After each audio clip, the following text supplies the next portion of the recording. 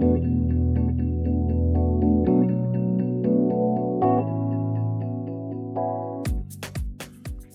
I'm Jeremy Allaire, and this is the Money Movement, a show where we explore the issues and ideas in this brave new world, digital currency and blockchains. A lot is going on in crypto, in digital currencies and blockchains, just an unbelievable amount of market activity, just continued surging growth in dollar digital currencies like USDC. It's growing from 4 billion to nearly 6.3 billion today. DeFi growth has been enormous, not just in the value of DeFi tokens, but in the amount of capital that's coming into them. And we're really starting to see a lot of different market participants and sectors really starting to pay attention here. And so this week, I'm super excited to be joined with Stani Kulechov from Aave. And we're going to have a great conversation on DeFi in 2021. And I'm sure we're going to cover a lot of really cool topics. Great to see you, Stani. You're muted. Hi, Jeremy. Do you hear me? Yeah, now I do. Okay, there's some connection issues on my side. Hope it gets better. But yeah, thanks for having me here in the show. Yeah, totally. Well, I know we were in the midst of a conversation last night on Clubhouse, so we'll just keep the conversation going. But as I was saying before the show, I think I want to start with. I always love to start a little bit with people's personal journey, and I know your journey starts in. Obviously, you have your whole life behind you, but in terms of crypto, being really early in decentralized finance, really one of the first creators really in DeFi. And I'd kind of love to hear, first just what was the aha moment that helped you, get inspired to work on DeFi? What was it, the Ethereum white paper? Was it something after that? Where did that start? And then maybe a little bit of ETHLend's history, and then obviously we'll get into Aave in a little bit. Okay, so sorry, Jeremy, I found the issue. I actually had the the headphones didn't work that well. Okay, all right.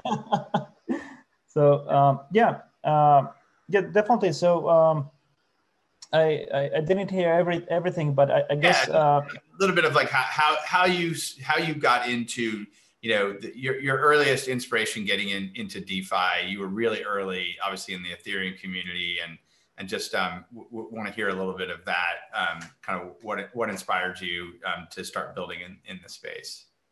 Awesome, yeah. So I guess pretty much I've been always a bit involved in finance. So I started to code very early. I think I was 13 years old when I started to code PHP, and at 15 I got excited about Ruby and Rails. Never coded with Cold Fusion. I was actually I tried to do something. I was too young. I think I was 9 years old. So okay. My brother was more into that. That's great.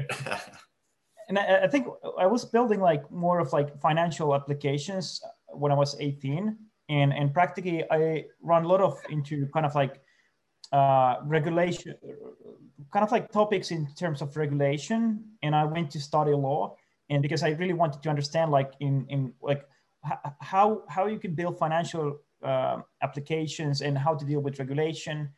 And at some point, end of my kind of studies, I started to do research on contracts, so how to make more efficient agreements. And one of the things I actually stumbled upon was Ethereum and smart contracts. And there was a interesting component there that you basically can create code that doesn't change in the sense that you can have it as an immutable code or community governance code. And that for me was kind of a moment when I realized that actually you could create all kinds of financial applications, and without the need of trust. And one of the things we started to build as a proof of concept was pretty much lending and borrowing. And this was 4.5 years ago. Right. Right. It's super cool. I mean, I think, yeah, I actually had a background in political science, and became a technologist, and have always been interested, it sounds like you, in this sort of intersection of sort of what governance is in the world at large, and then its intersection with open platforms and technology. And yeah, I mean, I think, you know, back in 2013, when the first kind of wave of companies, a lot of wave of companies were starting, like, you know, as a technologist, what was interesting was not just like there's this digital currency, like it almost seemed like obvious, like, yeah, of course we're going to have digital currency to work everywhere, but it's this programmable money idea that was so powerful, and, you know, that can really radically change the world. And so that's why I got into it too. And like the building blocks just took a while to get in place. So I know if you were building ETHLend back 4.5 years ago, right, things were pretty raw. Yeah. So obviously, you know, you've taken another attempt at it here with Aave, which is obviously achieving enormous success now. So, you know, obviously congratulations, but maybe just a little bit of the origin of Aave. Yeah, I guess it was like at some point, I mean, we started with ETHLend and created kind of like first market for lending and borrowing on chain. And it was pretty much bilateral order matching, in the sense that we had users that wanted to lend out assets, and other ones who wanted to practically borrow those assets against the collateral. And that was time when we didn't have actually that much of market capitalization in various assets that were used as collateral. So we decided not to go to a pooled kind of like collateralization model. And this was the time where actually stablecoins weren't existing in DeFi. So practically the borrowings were Ethereum or USD-backed Ethereum, which was kind of like a very tricky. So you can imagine the use case was not just narrow with the DeFi users back then, but also like what you could do with your borrowings. Yeah. And I think it was 2018 when the market conditions were a bit different, in the sense that there was a bear market that started quite heavily. And 2018, we kept continue like building in different iterations, but we realized that kind of like ETHLend was a bit of a meme, in the sense that it's Ethereum lending, and we created the name, but we understood that we're creating a lot of more serious infrastructure, and we wanted to rebrand something that's more kind of like a general, but has a very big community vibe.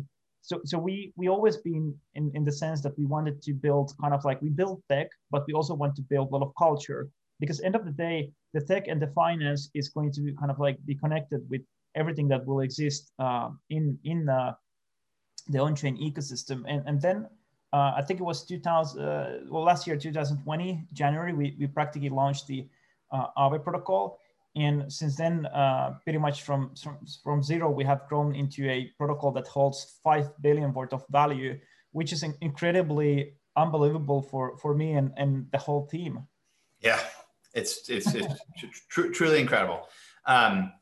So I think for folks that have been in DeFi, and some of the audience on Money Movement definitely are active market participants, have a pretty solid understanding. But I think one of the cool things that's happening right now, like as we speak, is like this is getting on the radar of like so many more people. And so there's a lot of people who are just like really trying to understand, like, what is this? What are the implications of this? I just did a media interview this morning, and it was all about this. And it was from like a really mainstream, like kind of like payments and banking kind of place. And it was kind of like, how do you translate this for people in TradFi or traditional finance and or the layperson? And so like maybe just like from your perspective, kind of really breaking it down into like basic building blocks.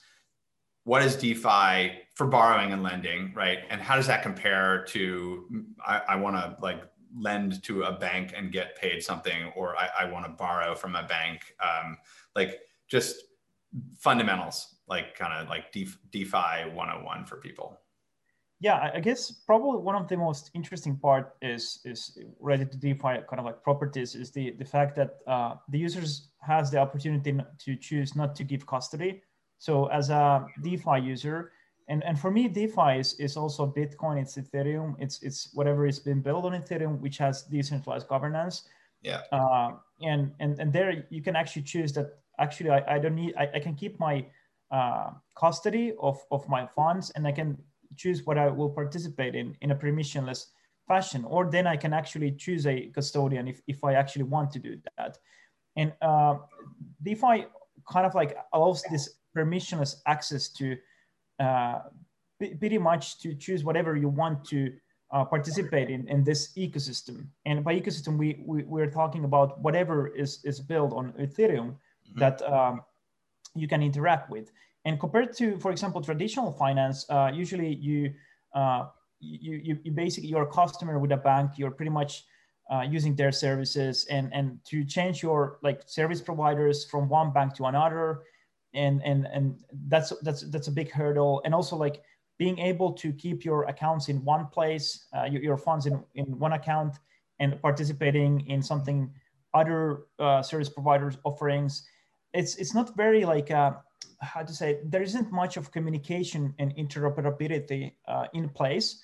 And what DeFi actually does, it just takes and makes all of this kind of like infrastructure to communicate with each other. So practically, not just that you can practically select whatever you want to use, but there's also developers, there's thousands of developers practically working every day in open source fashion to contribute and create new products and services that actually remove inefficiencies. Yeah. I think those are like the main thing. There's of course other things related to what makes DeFi awesome, but yeah, I guess from traditional finance perspective, that's the kind of like interesting part. Yeah, totally. I think a lot of times, people they're looking for analogies to like how is this going to be different or better.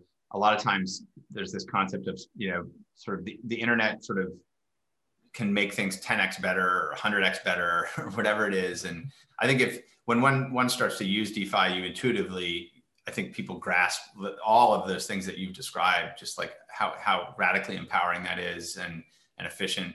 A lot of times people don't even realize, right, that like we have, decentralized communications, we have decentralized information sharing, we have decentralized, messaging, we have decentralized video, there's semantics, right? Because in a purist sense, like decentralized would be everyone's running a peer on a peer-to-peer network, but like we have, essentially permissionless protocols that are at a minimum fully distributed that people can connect to, and that's like the internet. And so it's like, well, just think about what the internet's done for how we can share information and data and communicate and connect. It's these open networks, permissionless protocols, mostly developed under open source efforts and open intellectual property. And I kind of call that like the inherent DNA of the internet.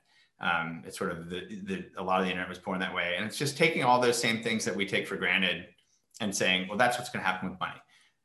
I think one of the things, and I talk a lot about like the future of markets, the future of capital markets. Effectively, like Aave is a capital market. It's a form of capital market around borrow and lend. And, one of the other things that the internet seems to do really, really well is establish long tail markets, effectively enabling every level of participant in the world to participate in a market, whether that is as a creator, a seller, a musician, all these incredible platform marketplaces. Sharing economy is like another dimension of that as well. But like basically like these long tail markets. And I like to think of crypto and DeFi as enabling like long tail capital markets. And I'm curious what you think about the future. We have that with like DEXs. They're like long tail capital markets. Like anyone can go, create a market. But when you think about things like the core behavior of borrowing and lending, there's obviously potentially so many different ways that that could be sliced and diced and surfaced to people who need to borrow or who need to lend. Do you envision, you know, Aave and the broader space, like continuing to really like diversify out the richness of how that can work so that it can service not just people who are, say, you know, pledging crypto to borrow on margin to trade, but like a more regular everyday kinds of borrow and lending? Yeah, so one of the like really coolest thing that is happening with the Aave protocol is that exactly it's because it creates this kind of like a it's running on this like internet of finance. So pretty much like if you have an internet connection, you're pretty much connected into the system in the same kind of like a mindset. So anyone can actually get the same yields what the protocol provides. So it kind of like democratizes many things. So for example, I'm here in London now. I get the same access to the same yield as someone else will get from, let's say, Brazil, you know, Hong Kong, Singapore, and so forth. So kind of like that's the kind of main element, that you actually have this like global market, and pretty much when you deposit to Aave, let's say USDC, you get back so-called A tokens, so AUSDC. That AUSDC algorithmically goes in your balance, and that makes it kind of like a USD denominated global savings account in DeFi in one way. Yeah. And I think it's very, very much something that empowers in many places, because you don't have in all regions access to USD denominated particularly income, and that has automated treasury management. Yeah, it's incredible. The concept, just that you told someone like you have like a savings account, and you can take that savings account and just like give it to someone, not give it to them, you can sell it to them, but you could actually give it to them if you wanted to give it to them as well. And it's just, and it continues to be this yield generating savings account. You can pass it around just like you pass around an MP3 file and whatever. And people are like, what? Like that doesn't sound possible. And what's cool about this, Jeremy, is that like when we look at like traditional US dollar as a kind of like a payment instrument, so US dollar, every time you pay with it, practically whoever receives it, the value of the USD practically decreases because of the inflation. And here you have like practically a payments currency increasing in balance wherever you are sending it, and it's practically backed by USDC. So it's very interesting. Like Aave, we don't have any kind of like we don't put efforts to make it as a payment currency, but we're happy to see that this kind of like algorithmic balance increases can work in even USDC level or anywhere, because it's a nice way to credit value to the holders. Yeah. No, it's brilliant. It'll be fascinating to see whether these, you know, yield generating dollar tokens become, you know, more common for people transacting with them. Just like, I don't want that deflationary or that you know, inflationary thing that's going down in value. I only want to accept, you know, AUSDC or CUSDC or whatever. It's pretty amazing. I think like one of the big things I'm interested in hearing your thoughts on is, you know, today, right? People are pledging, you know, collateral to borrow, right? And they're pledging, you know, hard collateral, right? Because it's liquid collateral, and it's liquid collateral in the crypto markets, whether it's like, you know, like ETH, wrapped Bitcoin, USDC, you know, DAI, and so on, right? So these are in some ways like the hardest assets that there are, because they're these digital bearer instruments, and you know, you can, you know, that's why people are comfortable with this in many ways, right? It's not some fuzzy thing where there's like this legal agreement and you don't really know what's going to happen. But like clearly, a lot of this becomes like really interesting when the real world becomes tokenized, and when these protocols can surface value for people against the real world. And I wonder how we get there. I mean, we were talking last night about tokenized equities, and like Sam is like, he's doing it, you know, and there are gonna be a lot of other people that do it too. And I think there are gonna be people in the US, and And so that'll be a view into that. And, I know of just from our own work, like, tokenized fund products that are quite significant in scale that will go on chain, and people will be able to, the people who could never access like ETFs or certain types of funds, like will be able to access those, with just a crypto wallet anywhere in the world. It's really powerful. But what about like other things? I think part of the idea of tokenization is that, the value of so many other things in the world can be represented on chain, and then people can not just exchange it, but that they can actually borrow against it or lend to those that want it. How do you think that evolves? Yeah, so I guess like what we see now quite a lot is practically tokenizations on something that is fungible. For example, like US dollars are a pretty good thing that has happened recently in terms of like tokenization, and that's one of the most used collaterals even in Aave.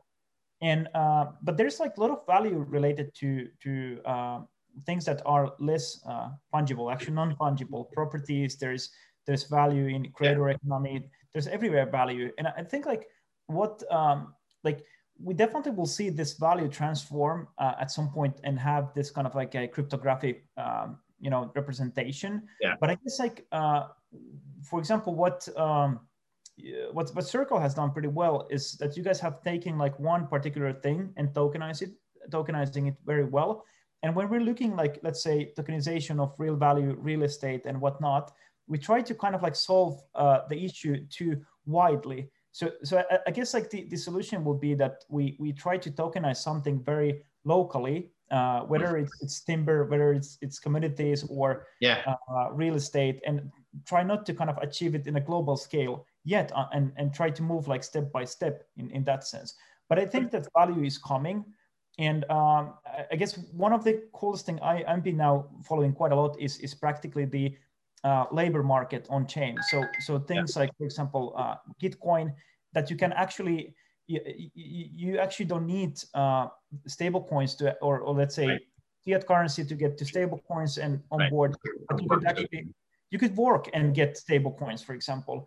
And this kind of new onboarding mechanism, I think it's very valuable. But I guess like in terms of like tokenization, that's something that's probably will progress quite a lot now during this year. But what it comes like one of the things what's important about DeFi is that we get the liquidity back into traditional finance. So currently we have liquidity kind of like a crunch that we need more liquidity into DeFi, but at some point we need to get that liquidity back into where basically people are doing also business. That's where in Aave we have this credit delegation mechanism where you can whitelist some of the borrowers, for example, might be institutions or whatnot, might be from traditional finance, and the depositors could delegate their credit lines. So when they deposit to Aave, they earn, but they might not exercise the credit line. So they delegate to them, and they are practically financing their businesses and businesses in traditional finance and consumers. So end of the day, like we might end up in a situation that where someone buys a house or a car, that liquidity comes from DeFi. Yeah, that's exactly where I'm excited about. Is sort of delegating out those market functions into DeFi protocols themselves, creating those kind of meta structures to make that possible. It's interesting. I mean, I think with USDC, like there is this kind of assurance layer, there's a governance layer. People understand like, Circle is bound by like law, and where there's regulators making sure like we don't run off with reserves or that we maintain the full reserves, and so that certainly provides trust. But yeah, something like a house or a car, or I like to think about if there become more seamless ways to like tokenize everyday objects, like in a community. Tokenize, the snowblower. I live where there's a lot of snow, but like someone has a snowblower and it can be a community object, and you public good, basically. Yeah, public good, and you can transact on it. And I'm not sure if you've looked at our Zora. Yeah. I mean, it's a really powerful concept, and it sort of fuses, you know, real world objects with tokenization as non-fungible tokens that ownership can pass between people, and then they're sort of redeemable. And what Aurora is doing is they're creating the assurance market so that market participants know, like, sort of like with eBay in the early days, like, how do I know, like, I'm going to get my Beanie Babies? How do I know you're not a fraudster, right? So the assurance layer is really, really key. Moving assurance models, risk and reputation models on chain as well can be very, very significant to this kind of thing. And Aurora is pretty fascinating, because I mean, it's like, I kind of see it, you know, as something like you have that today, like Etsy. So creators can actually do different kinds of physical object. It can be pretty much tokenized, so you have value, and you can tokenize before the object even practically exists in right theory.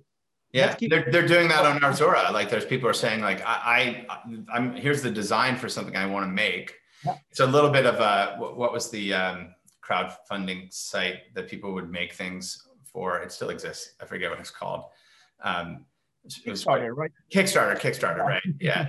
So there's a little bit of that, which is like, you know, I'm going to make these, like, this limited edition, like, really cool designer jeans. I'm going to figure out how to make them, and I'm going to make 20 of them, and you can buy, you know, they're NFTs, and you can basically pay for them, and you'll get them, and it's creating a scarcity, you know, desirable object that then is tradable on chain as well.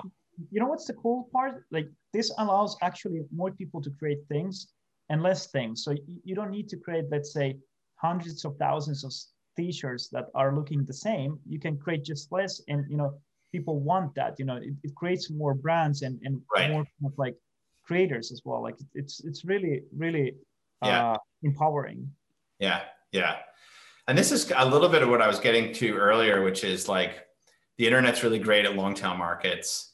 And if we can actually move the marketplace and the role of the marketplace on chain, and we can bring, you know, forms of identity and reputation and that assurance layer that, you know, used to require, like, big intermediaries like eBay or you know, or Amazon or Alibaba, and you can have that be on chain, and you have, like, labor markets tokenized so that, you know, you have this tokenization of work, and all that can happen through these efficient protocols.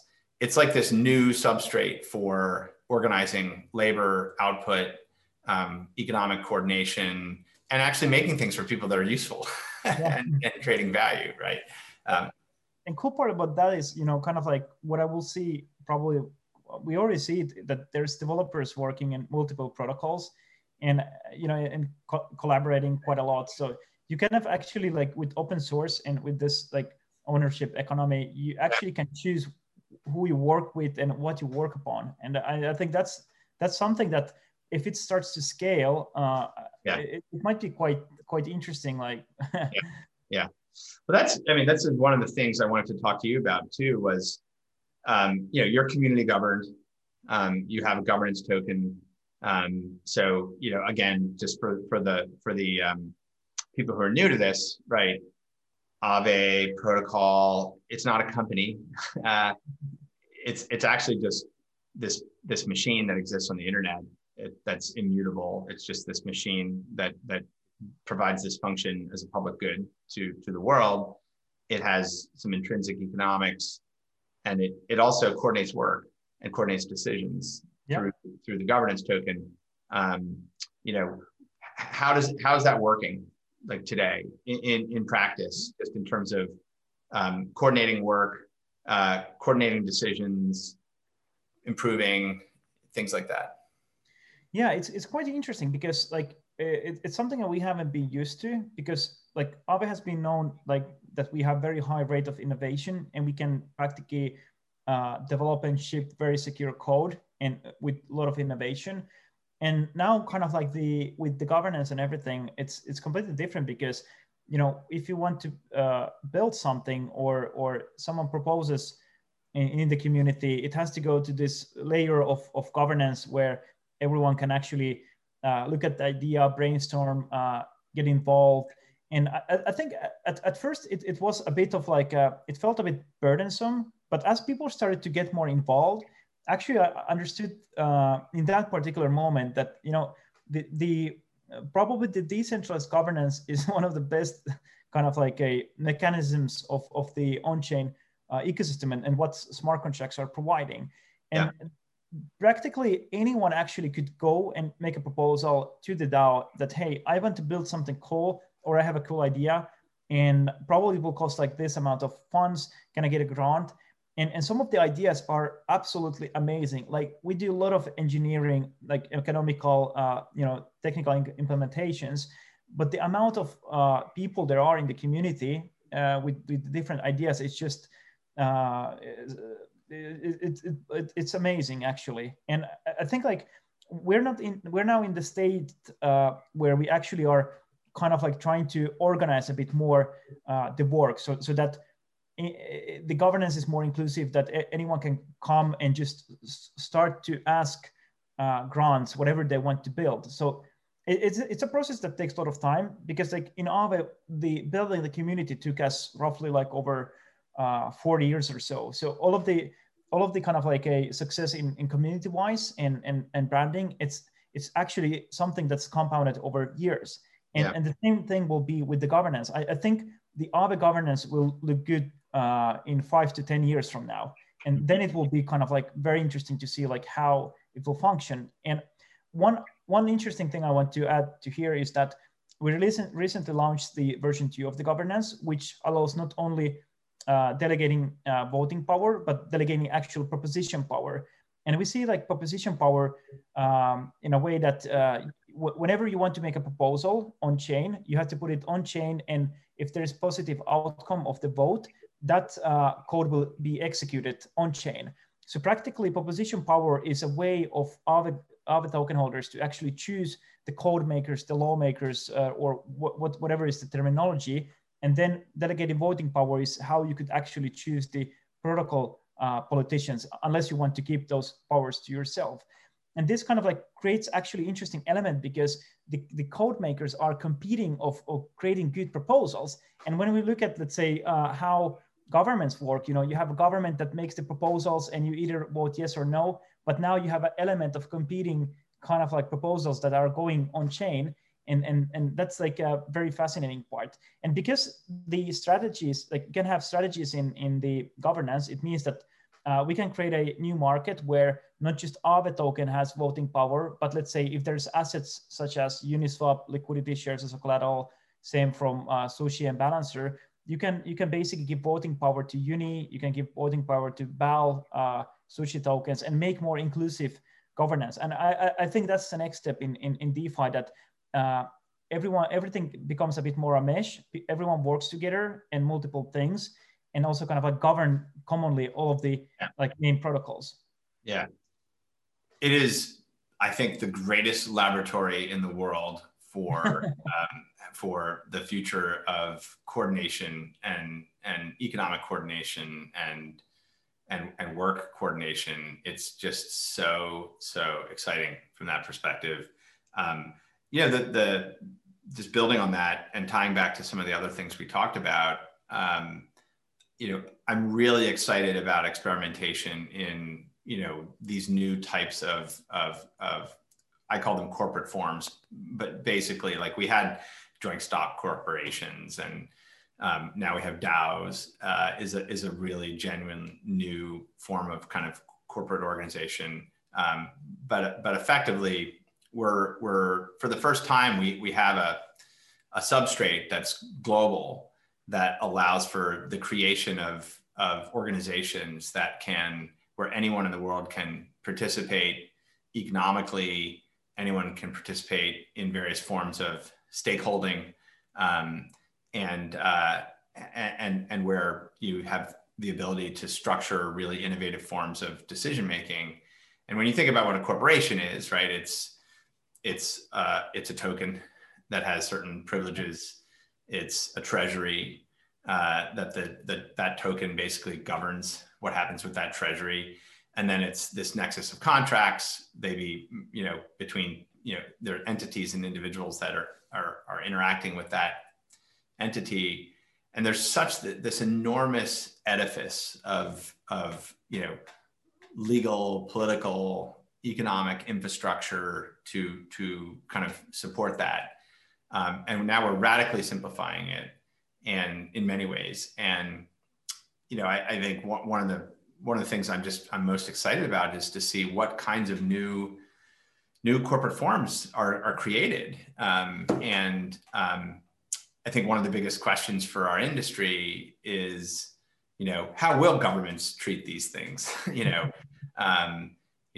When it's sort of in a very free market way, right? I've created this thing. There's potentially thousands of people involved in it, and it's creating things. It's creating value.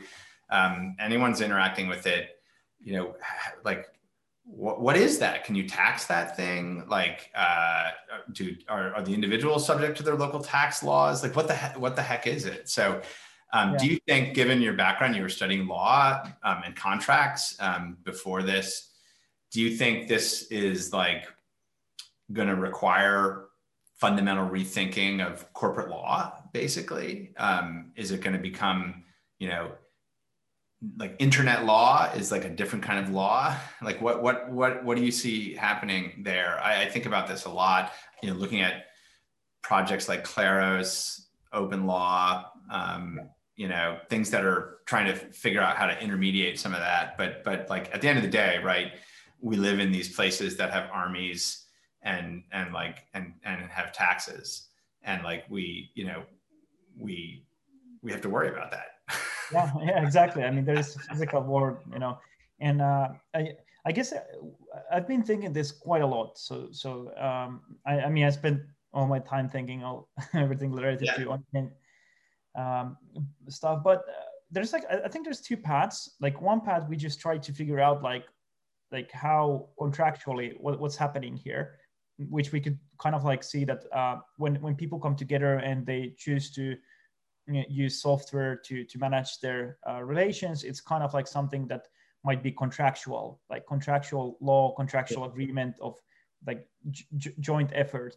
And that's what many of the corporate forms are, but they also have these statutory provisions that in some cases give them practically limited liability, which is one of the key components. And if it's only based on contractual relationship, you can limit this liability against your counterparties in this kind of like a group. But then there's the third party creditor liability that you might not have the same effect as statutory law that gives limited liability. And I think that will be one way to just like draw simple conclusions, but I don't think like that will make that much sense compared to actually like trying to rethink what we have now. So trying to kind of like thinking that actually what we have here goes beyond like beyond what we are doing. Just like culture. Totally. I mean, just talking about like leveraging the multiple governance tokens to like create this nexus of these units of work organization that are connected to each other in these really ways. Like, what's that? Like, you can't do that very easily. Yeah, you can't. I mean, imagine this. Like, in Aave, like we have quite a lot of like basically participants, and like globally, like it allows you to organize and decide on things transparently, and the result will execute. It's just like, why not? Why we can't have this kind of like governance everywhere? As a basis, like as a human right. Like there's totally. Yeah. Well, I'm hopeful that like, I mean, you're running a grand experiment, and it's just awesome. And like, this is in the spirit of open source. It's just like iterate, learn, improve, new proposals, new designs. And it just moves at such a powerful, fast pace. I'm really excited about, projects that are working on making creation of these types of organizations, much easier for people. Like I can imagine like like the Google apps of DAOs. And like, that's just like, you know, I want to like get going with this. I know Aragon was sort of in that spirit as well. And, but it, you know, it feels like we're still early there. And most, you know, most people aren't like, how do I start one of these? But there's a lot more people who want to start these. A lot. And what's interesting that Aragon was, I mean, they were very early in like DAOs was one of the first use cases of in like what you can build on Ethereum and the governance. And kind of like the development, there's been a lot of interesting stuff. There's the Moloch DAO. I mean, Argo has definitely done some interesting work. You know, Compound has been pretty nice governance. We innovated on governance as well a bit. And I guess like there will be more models, but still like, I think this is something that requires quite a lot of more innovation. There's still like, because like one model doesn't fit for everyone. And I think as we might be able to experiment more various type of governances, that makes it very interesting, because then I see kind of like the on-chain ecosystem where we can, you know, it's a big sandbox, so you can do a lot of things. There's also things that you can play around when you have a lot of value in big protocols, but when you are actually creating something that you are trying to test and you know, see how it works, and DAOs is exactly where you should do. And DAOs can be, you know, it doesn't have to govern finance only, it can govern the NFT ecosystem, gaming, and so forth. And gaming is actually a place where we should kind of like use it as a more of a sandbox and test like how the social interactions go there, and what you could actually use in finance even. Yeah, absolutely. Very cool. Well, awesome. This is just a great discussion. I'm super pleased we could do this today. Love the work that you're doing. And yeah, excited to just keep collaborating and building. Yeah, it was very fun. Thanks for having me here, Jeremy. Yeah, you're welcome. All right. See you next time. Thank you. Cheers. Yep. Cheers. Bye. Bye-bye. Really enjoyable discussion there with Stani, and just continuing to explore this new substrate that is forming this new global economic system in front of us at an incredible pace. Very exciting. We'll look forward to our next episode. Until then, stay well, stay safe, and stay informed.